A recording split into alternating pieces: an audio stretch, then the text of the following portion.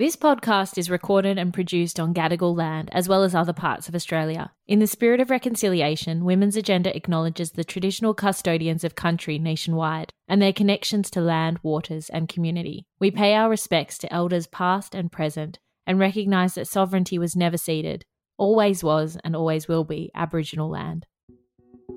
You're listening to Fertility Unfiltered, a Women's Agenda special podcast series supported by Genea Fertility. Through this series, we aim to break down common misconceptions, shatter stigmas, and provide a platform for those whose voices have been silenced. We'll challenge society's limited understanding of fertility, amplifying stories that celebrate the beauty of diverse paths to parenthood. I'm your host, Tala Lambert.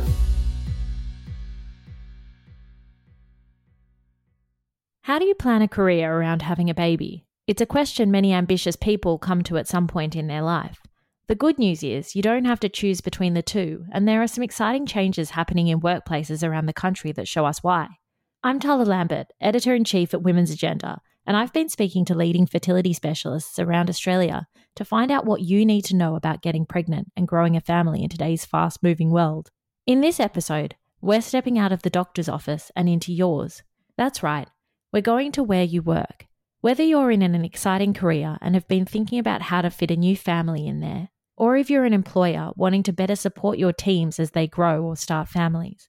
Today you'll find out what the best family-friendly workplaces do so their people feel empowered to thrive at work and at home. You'll be hearing from an organisation that is setting a great example on how employers can be there for teams going through serious life changes, like pregnancy loss. You'll also hear from Emma Walsh, the founder of Australia's first dedicated return-to-work service for parents. The Parents at Work founder is a mum of 3, and her service has now helped thousands of working mums and dads juggle work and family life.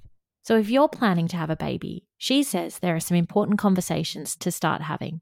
There are moments that matter in our life where we have to really sit down and think about what we really want. You know, what's important to us, where have we landed right now, where are we going, what are all the things we're trying to accommodate? Because things change, and sometimes we can find ourselves at a point where, you know, we're just so busy on the hamster wheel, if you like, just going through the motions that we're not taking stock of actually where we've got to in our work or our personal goals. So I always think if you're in a position where you're thinking about undertaking fertility treatment, you're in the midst of that and you're thinking, right, where's this all going? You know, how am I, you know, holding all of this together? It's a really important time in your life to really take stock and go, okay, where am I at with my work and my career goals? Is this meeting my changing needs, my changing personal needs? And if not, why not? And what can I do about it, first of all? And if it is, then great. And how is it that I would like to see this transition? Because it is really a transition. And sometimes we don't necessarily think about it like that because we think about the transition doesn't happen until we have the baby. But I don't think that's true. I think many of us actually do go through a preparedness for having and starting a family, about kind of sorting out in our minds and our lives about what's important to us and what we want set up and established before that happens. And so I do think it's a great time to take stock and really imagine yourself continuing. You know, how do I envisage this in a couple of years' time around working out for me? What kind of role would I imagine myself moving into once I'm a mother or a father? How can I start to think about how to have those important conversations in an upfront kind of way? Because my view always is if we can have upfront conversations, first of all, with ourselves and our partners about what we really want, then those conversations can be really rich. They lead to really great input from others, and you get to talk out loud about what really matters to you. And in doing so, you can, you know, they almost unlock the next conversation that are really important to have, you know, whether it's your leader or your broader workplace or your HR team or whatever it might be, to really think about, well, what's the next piece of information I need in order to help make this transition, if you like, that I'm going through, as I said, easier for me. Over the last few episodes, we heard about the roller coaster journey you may go on as you navigate fertility challenges and other obstacles to getting pregnant. These can impact you physically, emotionally, and interpersonally. As you navigate your way through all of this, one key piece of advice that keeps coming up is to have a supportive network of people around you, and that includes your employer. This may feel a bit uncomfortable, especially if you work somewhere that doesn't feel like it would be safe to open up about what you're going through with trying to get pregnant, or what you may need to feel supported in your job when kids are added to the picture. But Emma says it's worth finding someone to talk to. I know it's not always easy, having worked in an HR department myself. I know it's not always easy to go and talk to your leader or HR team to seek out support when you need it. And I often say, if you've got someone in the organisation who's a mentor, someone you trust, someone that you know that could be a confidant for you, to be able to try and seek that person out and start to have those conversations with them around, what you're thinking and what help you might need and what do they think and so on. Because as I said, these conversations, they often unfold what you kind of need next, and people often will have really helpful pieces of, thoughts or advice that might actually be valuable. So I really encourage you to talk about it. And then finally, I guess, if you think that this is a bit of a gap in your organisation and you think you've got something of value that you can add to the conversation, then it's always, I think, a great idea and often helpful for HR people if you're willing to join some kind of conversation, some kind of employee action group where you say, hey, you know what, I think we don't have a lot written about this, or a lot of policy that we could improve around paid parental leave, including fertility. Have you thought about that? I'd be prepared to help out on improving a policy for our organisation if you'd be happy for me to do that. So really sort of making yourself part of the conversation so that you can start to think about how you can drive policy change in your own organisation. I'm always blown away by how sometimes the most amazing changes are made to an organisation's policies around HR, whether it be paid parental leave, flex, or whatever, because one person, in the beginning spoke up and said something. So don't underestimate your voice, your ability to impact change. And I guess then finally, if you think, no, I don't think I could do any of those things in my organisation, and I don't feel safe talking about fertility, and I don't feel safe being able to, openly have these conversations, maybe an honest conversation with yourself around whether that's the right workplace for you. If hearing that has made you wonder whether you are in the right workplace, I've got some good news. Many employers in Australia are switching on to the fact that if they want to have an outstanding workforce, they need staff who feel empowered both at home and work. So there are workplaces around the country right now where people of diverse backgrounds feel safe and fully supported to do their work while starting or growing families. Good employers are realising that they get more productivity and happier teams with family-friendly and inclusive policies fostered by great workplace culture. With a bit of early planning and reflecting on what you really want, you may be able to find an employer that can better support you with your changing needs. In one respect, Australia is actually doing really well in terms of the support that many employers are actually offering employees to support with family matters, whether it be paid parental leave or any other complex or other caring arrangements. Because really, largely in this country, there's been an expectation that employers fill the gap on, in fact, Australia's quite low paid parental leave scheme offered by government. So what we've seen over the last decade or more is employers stepping in to actually offer more generous family support services to employees. Encouragingly, we are seeing employers that are building those into their paid parental leave schemes, everything from fertility, taking time out, flexibility around appointments for fertility treatments, right through to what happens when things don't go to plan, and how can we use and lean on the paid parental leave policy to actually allow people time off during perhaps cases of early pregnancy loss.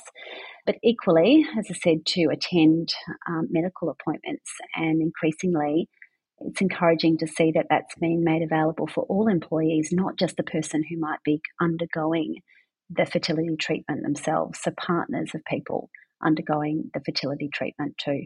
While there is still much work to do, initiatives like family-friendly workplaces are seeing a growing number of employers, from small businesses to bigger organisations, wanting to be recognised as places where parents can thrive in both their career and personal lives. Because of that slow burn from government investment in it, then we do see quite a lot of employers investing in good family-friendly workplace policy practices like fertility treatment, which is great.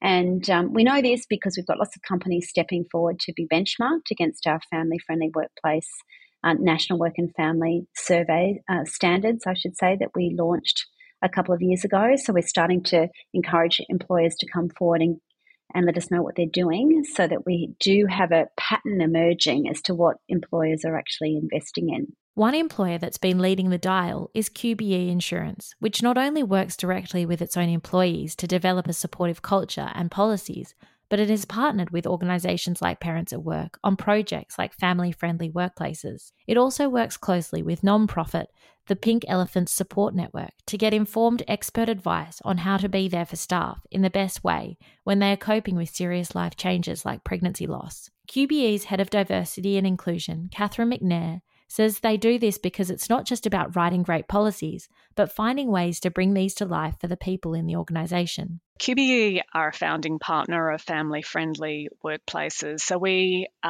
with any area that we commit to, is really making sure that we partner with the subject matter experts externally. So we've been guided and had the privilege to work with family-friendly workplace founders, both UNICEF and Parents at Work, but also Pink Elephants have played a really significant role, knowing this is a really complex topic in terms of looking at early pregnancy loss, but also fertility, and really understanding the complexity, the language, the approach, and the support that needs to be put in place.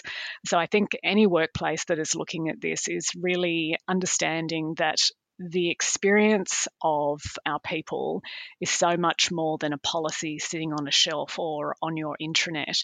It's about how you bring that to life, but how you have the visibility, how you have the lived experience and the stories, but also the language and the way that you embed it in the workplace is really important. And that's where in our flexible leave policy recently we've included 4 days leave, which enables people to attend their appointments related to fertility, to spend time recovering from those appointments, and just acknowledging that particularly for people who are going through fertility treatment, it can be a particularly difficult time, and to support them through that. So really, I think anchoring back to our culture of care, which is something that QBE is really known for, to make sure that the people who are having that experience, which might not be me as the person writing the policy, can really see that there's an authenticity within that, and that it isn't just a tokenistic gesture, that it's,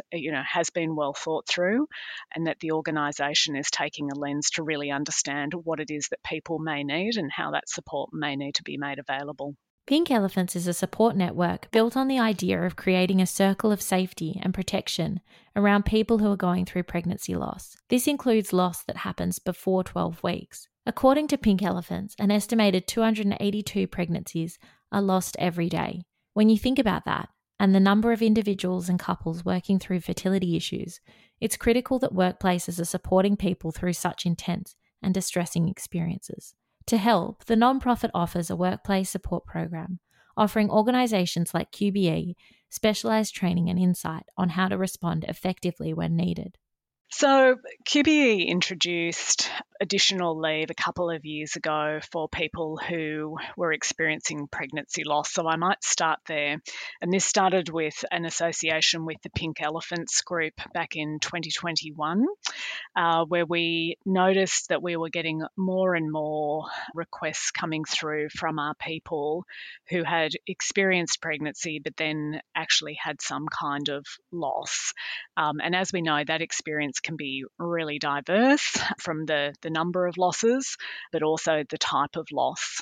So what we aimed to do was ensure that our people and their partners felt supported during that time. So we actually extended our full paid parental leave policy to all employees, which is 12 weeks over 24 months, acknowledging that the experience, as I already said, is diverse, but that loss is not a moment in time, that it takes time to heal emotionally and mentally and physically, and that there can be a number of events that occur in the future where people need that ongoing support, thus the 24 months being made available to people.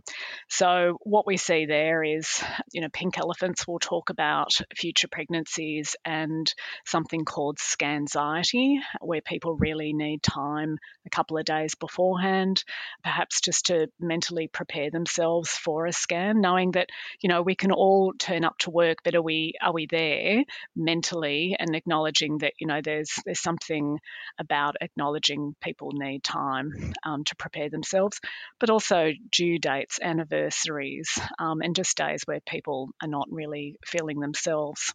Thinking like this starts from a position of care, which Catherine says is really important for any employer. By partnering with nonprofits and other specialist advocacy groups, you can develop a much more sophisticated insight and understanding of what you can do as an employer to better support the people you work with. The more courageous you are as a workplace to have those challenging conversations, the more it normalises the conversation for people, the more it supports people leaders to understand what that experience is and what the resources are that we can offer our people. And the more then I think that you will have people who will come forward and seek out those resources. But a lot of it as well is in the storytelling and people being prepared to share their experience as well. So there's a couple of ways that we've brought this to life. One is I would speak to family and domestic violence initially, where we actually stood up a network where we knew that having a network in place, if we were to have a policy and offer people support, what is going to be the experience if people do come forward, but they don't feel that the person they're speaking to understands their experience. So networks are really important, first responder networks, and we did exactly the same thing with our early pregnancy loss policy. So what we did there was work with Pink Elephants, who run a workplace program, and we had 4 people who had lived experience of early pregnancy loss, all very different experiences. And Pink Elephants supported them through their workplace support program to receive training. So they're not counsellors, but they do know how to respond, and they refer people onto QBE's internal support. But the role they play is twofold. One is to support our people who have experienced loss and really provide them with that compassion and care, someone who has had a similar, not the same, experience to them, and can provide that listening ear, because we know 74% of women will say they did not feel supported during their experience of loss, and that includes in the workplace. So that's really important that people do not suffer in silence on this issue. The second thing is, I mentioned that it's twofold in terms of the support the network plays, is that it is an immediate support for people leaders who may have been aware that someone in their team has experienced loss, but the network is actually able to guide them through how to have a respectful conversation with those people, because we know Pink Elephants do a lot of great campaigns around at least, and they're the comments people do not want to hear. At least you're young. At least you were able to get pregnant.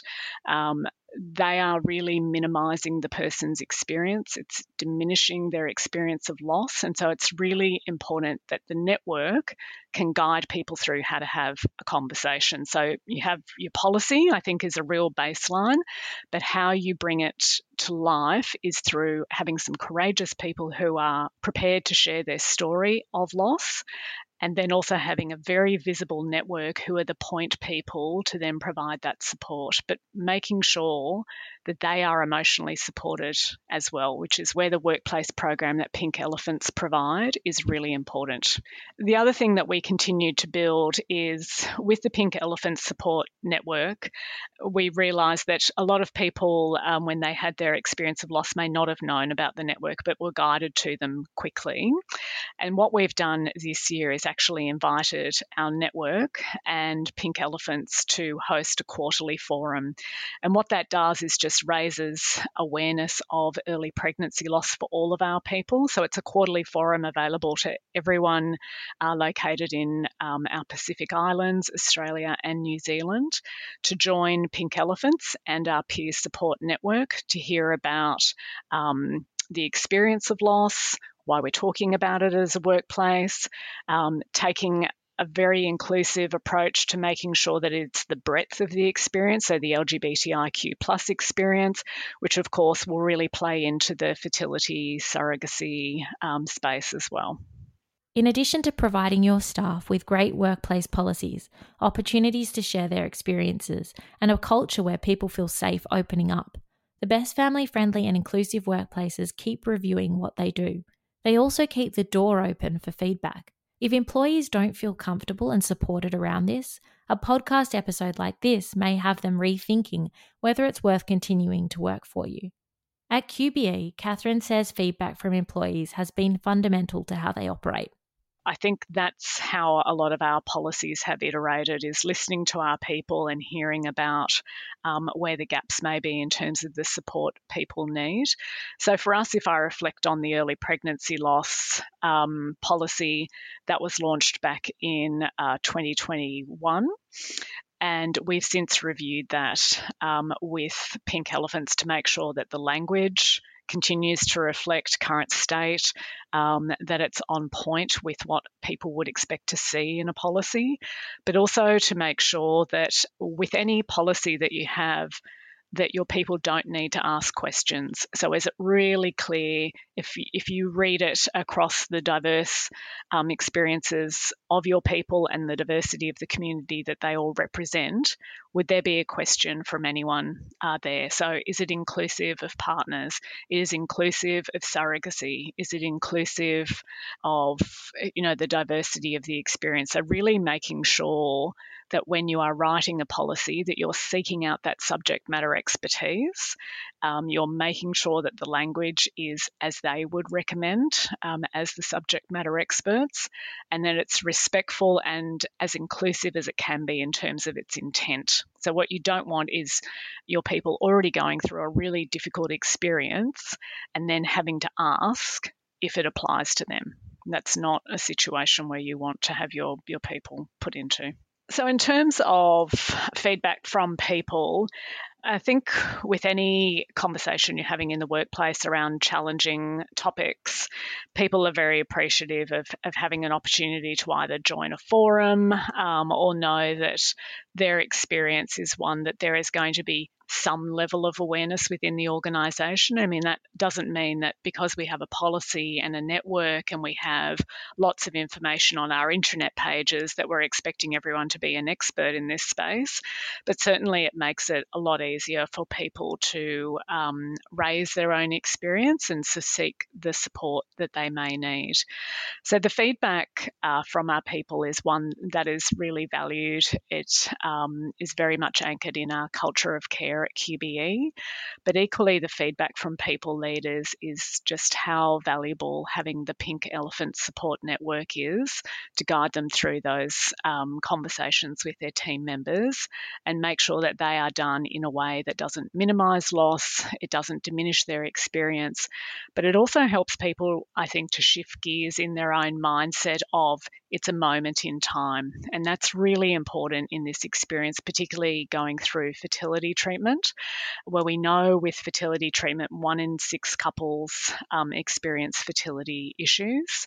And that in terms of loss, that can be anywhere from 1 in 3 and 1 in 4 employees having that experience. So these are not small numbers of people. I mean, for some people, it may just be knowing that support is there. They may not access it, but it's just knowing that, if they do at some point in the future want to access it, that support is there for them. Having policies that do reflect the diverse experiences of your people, whether they are menopause, whether they are around compassionate care for any kind of loss that an individual experiences.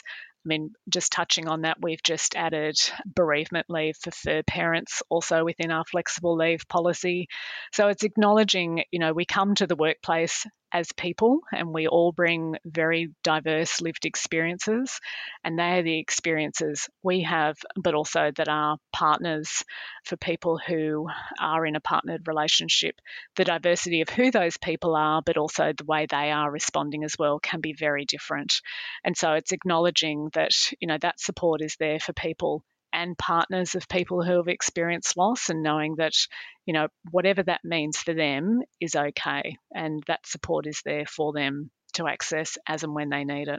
Like QBE is demonstrating, Emma Walsh from Parents at Work says the best family-friendly workplaces are led by people who have taken a stance that your workforce is made of human beings with a breadth of diverse experiences, including obstacles to starting a family or changing obligations as new parents.